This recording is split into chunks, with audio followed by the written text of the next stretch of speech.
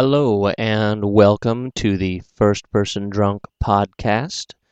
Today we bring you Danny's Own Story by Don Marquis, Chapter 11. And in case any of you were wondering, there are a total of 24 chapters to this book, so we are almost at the halfway point. After it's done, I'm going to try to find you a couple of short stories for the shorter attention spans, and then launch into another public domain novel, as is my wont. Anyway, here we go with Danny's Own Story, Chapter 11. This podcast is, as always, brought to you by me, Miles Tabor, the public domain, and whiskey. Any errors in the text are probably the fault of one of those three. One night, when I've been there more'n a week, and am getting kinda tired staying in one place so long, I don't want to go to bed after I eats, and I gets a holt of some of the professor's cigars and goes into the library to see if he's got anything fit to read. Setting there thinking of the awful, remarkable people they is in this world, I must have went to sleep. Purty soon, in my sleep, I hearn two voices. And then I wake up sudden, and still hearin' 'em, low and quick-like, in the room that opens right off the library, with a couple of them sliding doors like is onto a boxcar. One voice was a woman's voice, and it wasn't Miss Estelle's. "But I must see them before we go, Henry," she says. And the other was a man's voice, and it wasn't no one around our house. "But, my God," he says, "suppose you get it yourself, Jane." I set up straight then, for Jane was the professor's wife's first name. "You mean suppose you get it," she says. I like to have seen the look she must have give him to fit in with the way she says that you. He didn't say nothing, the man didn't, and then her voice softens down some, and she says, low and slow, "Henry, wouldn't you love me if I did get it? Suppose it marked and pitted me all up." "Oh, of course," he says, "of course I would. Nothing can change the way I feel. You know that." He said it quick enough, all right, jest the way they does in a show, but it sounded too much like it does on the stage to have suited me if I'd been her. I seen folks overdo them little talks before this. I listens some more, and then I sees how it is. This is that musician feller Biddy Malone's been talking about. Jane's going to run off with him, all right, but she's got to kiss the kids first. Women is like that. They may hate the kid's pa, all right, but they's dad-burned few of 'em don't like the kids. I thinks to myself, it must be late. I bet they was already started, or ready to start, and she made him bring her here first, so she could sneak in and see the kids. She just simply couldn't get by. But she's taking a fool risk, too. For how's she gonna see Marjorie with that nurse comin' and goin' and hangin' around all night? And even if she tries just to see William, dear, it's a 10-to-1 shot he'll wake up and she'll be ketched at it. And then I thinks, suppose she is ketched at it. What of it? Ain't a woman got a right to come into her own house with her own door key, even if they is a quarantine onto it, and see her kids? And if she is ketched seeing them, how would anyone know she was gonna run off? And ain't she got a right to have a friend of hern and her husband's bring her over from her mother's house, even if it is a little late? Then I seen she wasn't taking no great risks neither, and I thinks maybe I better go and tell that professor what is going on, for he has treated me purty white. And then I thinks I'll be gosh derned if I meddle. So fur as I can see, that there professor ain't getting fur from what's comin' to him nohow. And as for her, you got to let some people find out what they want for theirselves. Anyhow, where do I come in at? But I want to get a look at her and Henry anyhow, So I eases off my shoes careful like, and I eases across the floor to them slidin' doors, and I puts my eye down to the little crack. The talk is goin' backward and forward between them two, him wantin' her to come away quick, and her undecided whether to risk seein' the kids. And all the time she's kind o' hopin' maybe she will be ketched if she tries to see the kids, and she's beggin' off for more time gin'rally. Well, sir, I didn't blame that musician feller none when I seen her. She was a peach. And I couldn't blame her so much neither when I thought of Miss Estelle and all them scientifics of the professors strung out for years and years, world without end. Yet, when I seen the man, I sort o' wished she wouldn't. I seen right off that Henry wouldn't do. It takes a man with a lot of gumption to keep a woman feelin' good, and not sorry for doin' it when he's married to her. But it takes a man with twiced as much to make her feel right when they ain't married. This feller wears one of them little brown pointed beards fur to hide where his chin ain't, and his eyes is too much like a woman's, which is the kind that gets the biggest piece of pie at the lunch counter, and forgets to thank the girl as cuts it big. She was settin' in front of a table, twistin' her fingers together, and he was walkin' up and down. I seen he was mad, and tryin' not to show it, and I seen he was scared of the smallpox, and tryin' not to show that too. And just about that time, something happened that kind o' jolted me. They was one of them big chairs in the room where they was that has got a high back and spins around on itself. It was right across from me on the other side of the room, and it was facing the front window, which was a bow window, and that there chair begins to turn, slow and easy. First I thought she wasn't turning, and then I seen she was. But Jane and Henry didn't. They was all took up with each other in the middle of their room, with their backs to it. Henry is a beggin' of Jane, and she turns a little more, that chair does. Will she squeak, I wonders? "Don't you be a fool, Jane," says the Henry feller. Around she comes, 3 hull inches, that there chair, and nary a squeak. "A fool?" asks Jane, and laughs. "And I'm not a fool to think of going with you at all, then?" That chair, she moved 6 inches more, and I seen the calf of a leg and part of a crumpled up coat tail.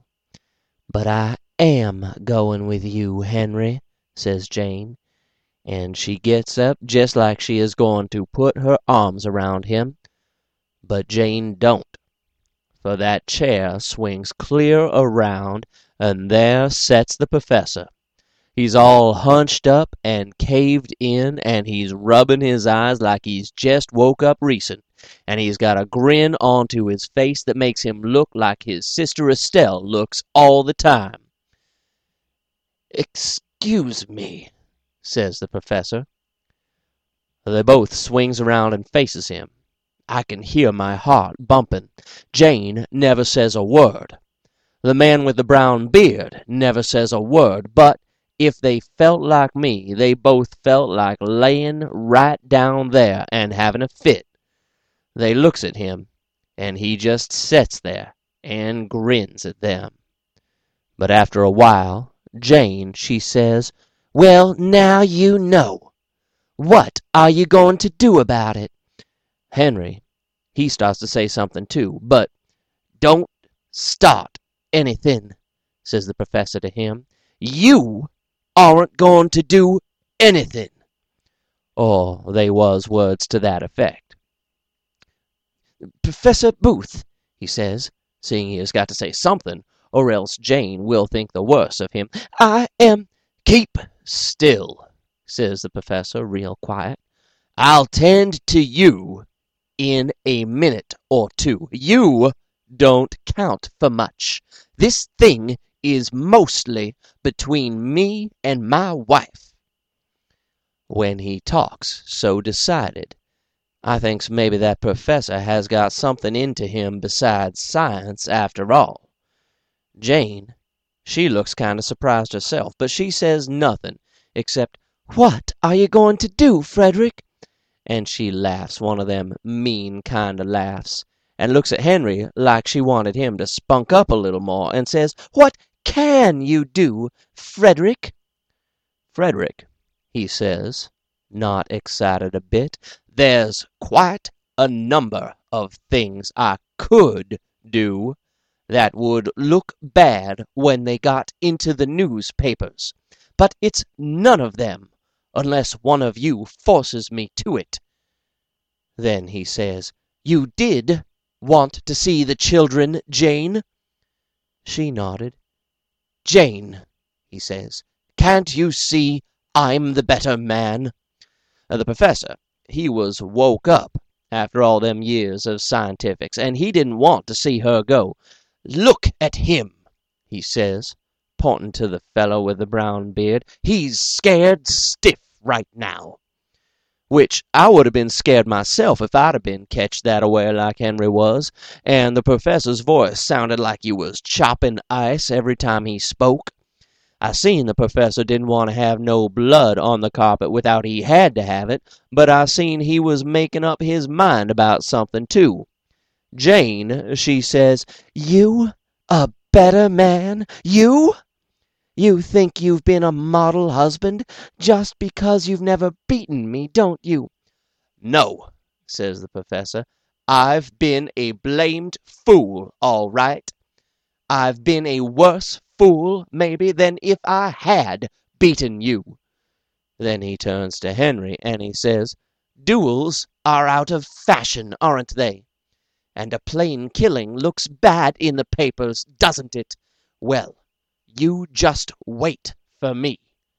With which he gets up and trots out, and I hearn him running downstairs to his laboratory. Henry, he'd rather go now. He don't want to wait. But with Jane a-looking at him, he's shamed not to wait. It's his place to make some kind of a strong action now to show Jane he is a great man, but he don't do it. And Jane is too much of a thoroughbred to show him she expects it, and me, I'm getting the fidgets, and wondering to myself, what is that there professor up to now? Whatever it is, it ain't like no one else. He is loony, that professor is, and she is kind of loony, too. I wonder if they is anyone that ain't loony sometimes. I've been around the country a good deal, too, and seen and hearn of some awful remarkable things, and I never seen no one that wasn't more or less loony when the search us the femme comes into the case, which is a Dago word I got out in a newspaper, and it means who was the dead gent's lady friend. And we all set and sweat and got the fidgets waiting for that professor to come back. Which he done, with that Sister Estelle grin onto his face and a pill box in his hand. They was 2 pills in the box. He says, placid and chilly, "Yes, sir, duels are out of fashion. This is the age of science. All the same, the one that gets her has got to fight for her. If she isn't worth fighting for, she isn't worth having. Here are 2 pills. I made 'em myself. One has enough poison in it to kill a regiment when it gets to working well, which it does 15 minutes after it is taken. The other one has got nothing harmful in it. If you get the poison one, I keep her. If I get it, you can have her. Only I hope you will wait long enough after I'm dead so there won't be any scandal around town." Henry, He never said a word. He opened his mouth, but nothing come of it. When he done that, I thought I hearn his tongue scrape agin his cheek on the inside like a piece of sandpaper. He was scared, Henry was. "But you know which is which," Jane sings out. "The thing's not fair." That is the reason my dear Jane is going to shuffle these pills around each other herself, says the Professor, and then pick out one for him and one for me. You don't know which is which, Jane, and as he is the favorite, he is going to get the first chance. If he gets the one I want him to get, he will have just 15 minutes to live after taking it. In that 15 minutes he will please to walk so far from my house that he won't die near it and make a scandal. I won't have a scandal without I have to. Everything is going to be nice and quiet and respectable. The effect of the poison is similar to heart failure. No one can tell the difference on the corpse. There's going to be no blood anywhere. I will be found dead in my house in the morning with heart failure, or else he will be picked up dead in the street, far enough away so as to make no talk. Or they was words to that effect. He is rumming it in considerable, I thinks, that Professor is. I wonder if I better jump in and stop the whole thing. Then I thinks, no. It's between them three. Besides, I want to see which one is going to give that there loaded pill. I always been interested in games of chance of all kinds, and when I seen the Professor was such a sport, I'm sorry I been misjudging him all this time. Now, Jane, she looks at the box, and she breathes hard and quick. "I won't touch 'em," she says. "I refuse to be a party to any murder of that kind." "Huh? You do," says the Professor, "but the time when you might have refused has gone by. You have made yourself a party to it already. You're really the main party to it. But do as you like," he goes on. "I'm giving him more chance than I ought to with those pills. I might shoot him, and I would, and then face the music if it wasn't for mixing the children up in the scandal, Jane. If you want to see him get a fair chance, Jane, you've got to hand out these pills, one to him and then one to me. You must kill one or the other of us, or else I'll kill him the other way. And you had better pick one out for him, because I know which is which. Or else let him pick one out for himself," he says. Henry, he wasn't saying nothing. I thought he had fainted. But he hadn't. I seen him licking his lips. I bet Henry's mouth was all dry inside. Jane, she took the box, and she went round in front of Henry, and she looked at him hard. She looked at him like she was thinking, "For God's sake, spunk up some, and take one if it does kill you." Then she says, out loud, "Henry, if you die, I will die too." And Henry, he took one. His hand shook, but he took it out'n the box. If she had have looked like that at me, maybe I would have took one myself, for Jane, she was a peach, she was. But I don't know whether I would have or not. When she makes that brag about dying, I looked at the Professor. What she said never fazed him, and I thinks again, maybe I better jump in now and stop this thing.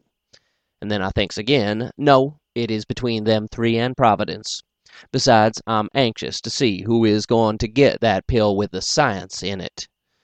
I gets to feeling jest like Providence hisself was in that there room picking out them pills with his own hands, and I was anxious to see what Providence's ideas of right and wrong was like.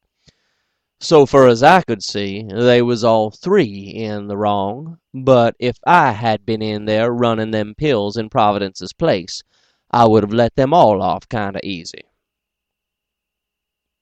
Henry, he ain't eat his pill yet. He is just looking at it and shaking. The Professor pulls out his watch and lays it on the table. "It is 11:15, he says. "Mr. Murray, are you going to make me shoot you after all? I didn't want a scandal," he says. "It's for you to say whether you want to eat that pill and get your even chance, or whether you want to get shot. The shooting method is sure, but it causes talk. These pills won't. Which?" And he pulls a revolver, which I suppose he had got that too when he went down after them pills. Henry, he looks at the gun. Then he looks at the pill. Then he swallows the pill. The Professor puts his gun back into his pocket, and then he puts his pill into his mouth. He don't swaller it. He looks at the watch, and he looks at Henry. 16 minutes past 11, he says. "At exactly 29 minutes to 12, Mr. Murray will be dead. I got the harmless one. I can tell by the taste." And he put the pieces out onto his hand, to show that he has chewed his'n up, not being willing to wait 15 minutes for a verdict from his digestive ornaments. Then he put them pieces back into his mouth, and chewed 'em up and swallowed 'em down like he was eating cough drops. Henry has got sweat breaking out all over his face, and he tries to make for the door, but he falls down onto a sofa. "This is murder," he says, weak-like, and he tries to get up again, but this time he falls to the floor in a dead faint. It's a dern short 15 minutes, I thinks to myself. That Professor must have put more science into Henry's pill than he thought he did, for it to have knocked him out this quick. It ain't scarcely 3 minutes. When Henry falls, the woman staggers and tries to throw herself on top of him. The corners of her mouth was all drawed down, and her eyes was turned up, but she don't yell none. She can't. She tries, but she just gurgles in her throat. The Professor won't let her fall across Henry. He catches her. "Sit up, Jane," he says, with that Estelle look onto his face, "and let us have a talk." She looks at him, with no more sense in her face than a piece of putty has got, but she can't look away from him. And I'm kind of paralyzed too. If that feller layin' on the floor had only just kicked onct, or grunted, or done something, I could have loosened up and yelled, and would have. I just needed to fetch a yell. But Henry ain't more'n dropped down there till I'm feelin' just like he'd always been there, and I'd always been staring into that room, and the last word anyone spoke was said hundreds and hundreds of years ago. "You're a murderer," says Jane in a whisper, looking at the Professor in that stare-eyed way. "You're a murderer," she says, saying it like she was trying to make herself feel sure he really was one. "Murder!" says the Professor. "Did you think I was going to run any chances for a pup like him? He's scared, that's all. He's just fainted through fright. He's a coward. Those pills were both just bread and sugar. He'll be all right in a minute or two. I've just been showing you that the fellow hasn't got nerve enough nor brains enough for a fine woman like you, Jane," he says. Then Jane begins to sob and laugh, both to onct, kind o' wild-like, her voice clucking like a hen does, and she says, "It's worse, then, it's worse. It's worse for me than if it were a murder. Some farces can be more tragic than any tragedy ever was," she says, or they was words to that effect.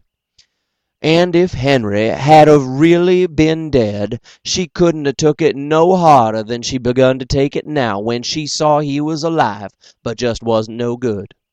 But I seen she was taking on for herself now more'n for Henry. Dr. Kirby always used to say women is made unlike most other animals in many ways. When they is foolish about a man, they can stand to have that man killed a good deal better than to have him showed up ridiculous right in front of them. They will still be crazy about the man that is dead, even if he was crooked, but they don't never forgive the feller that lets himself be made a fool, and lets them look foolish too. And when the Professor kicks Henry in the ribs, and Henry comes to and sneaks out, Jane, she never even turns her head and looks at him. "Jane," says the Professor, when she quiets down some, "you have a lot of things to forgive me, but do you suppose I have learned enough so that we can make a go of it if we start all over again?" But Jane, she never said nothing. "Jane," he says, "Estelle is going back to New England as soon as Marjorie gets well, and she will stay there for good." Jane, she begins to take a little interest then. "Did Estelle tell you so?" she asks. "No," says the Professor, "Estelle don't know it yet. I'm going to break the news to her in the morning." But Jane still hates him. She's making herself hate him hard. She wouldn't have been a human woman if she had let herself be coaxed up all to onct. Purty soon she says, "I'm tired," and she went out, looking like the Professor was a perfect stranger. She was a peach, Jane was. After she left, the Professor set there quite a spell and smoked. And he was looking tired out, too. There wasn't no mistake about me. I was just dead all through my legs. This has been the First Person Drunk podcast, Danny's Own Story by Don Marquis, Chapter 11.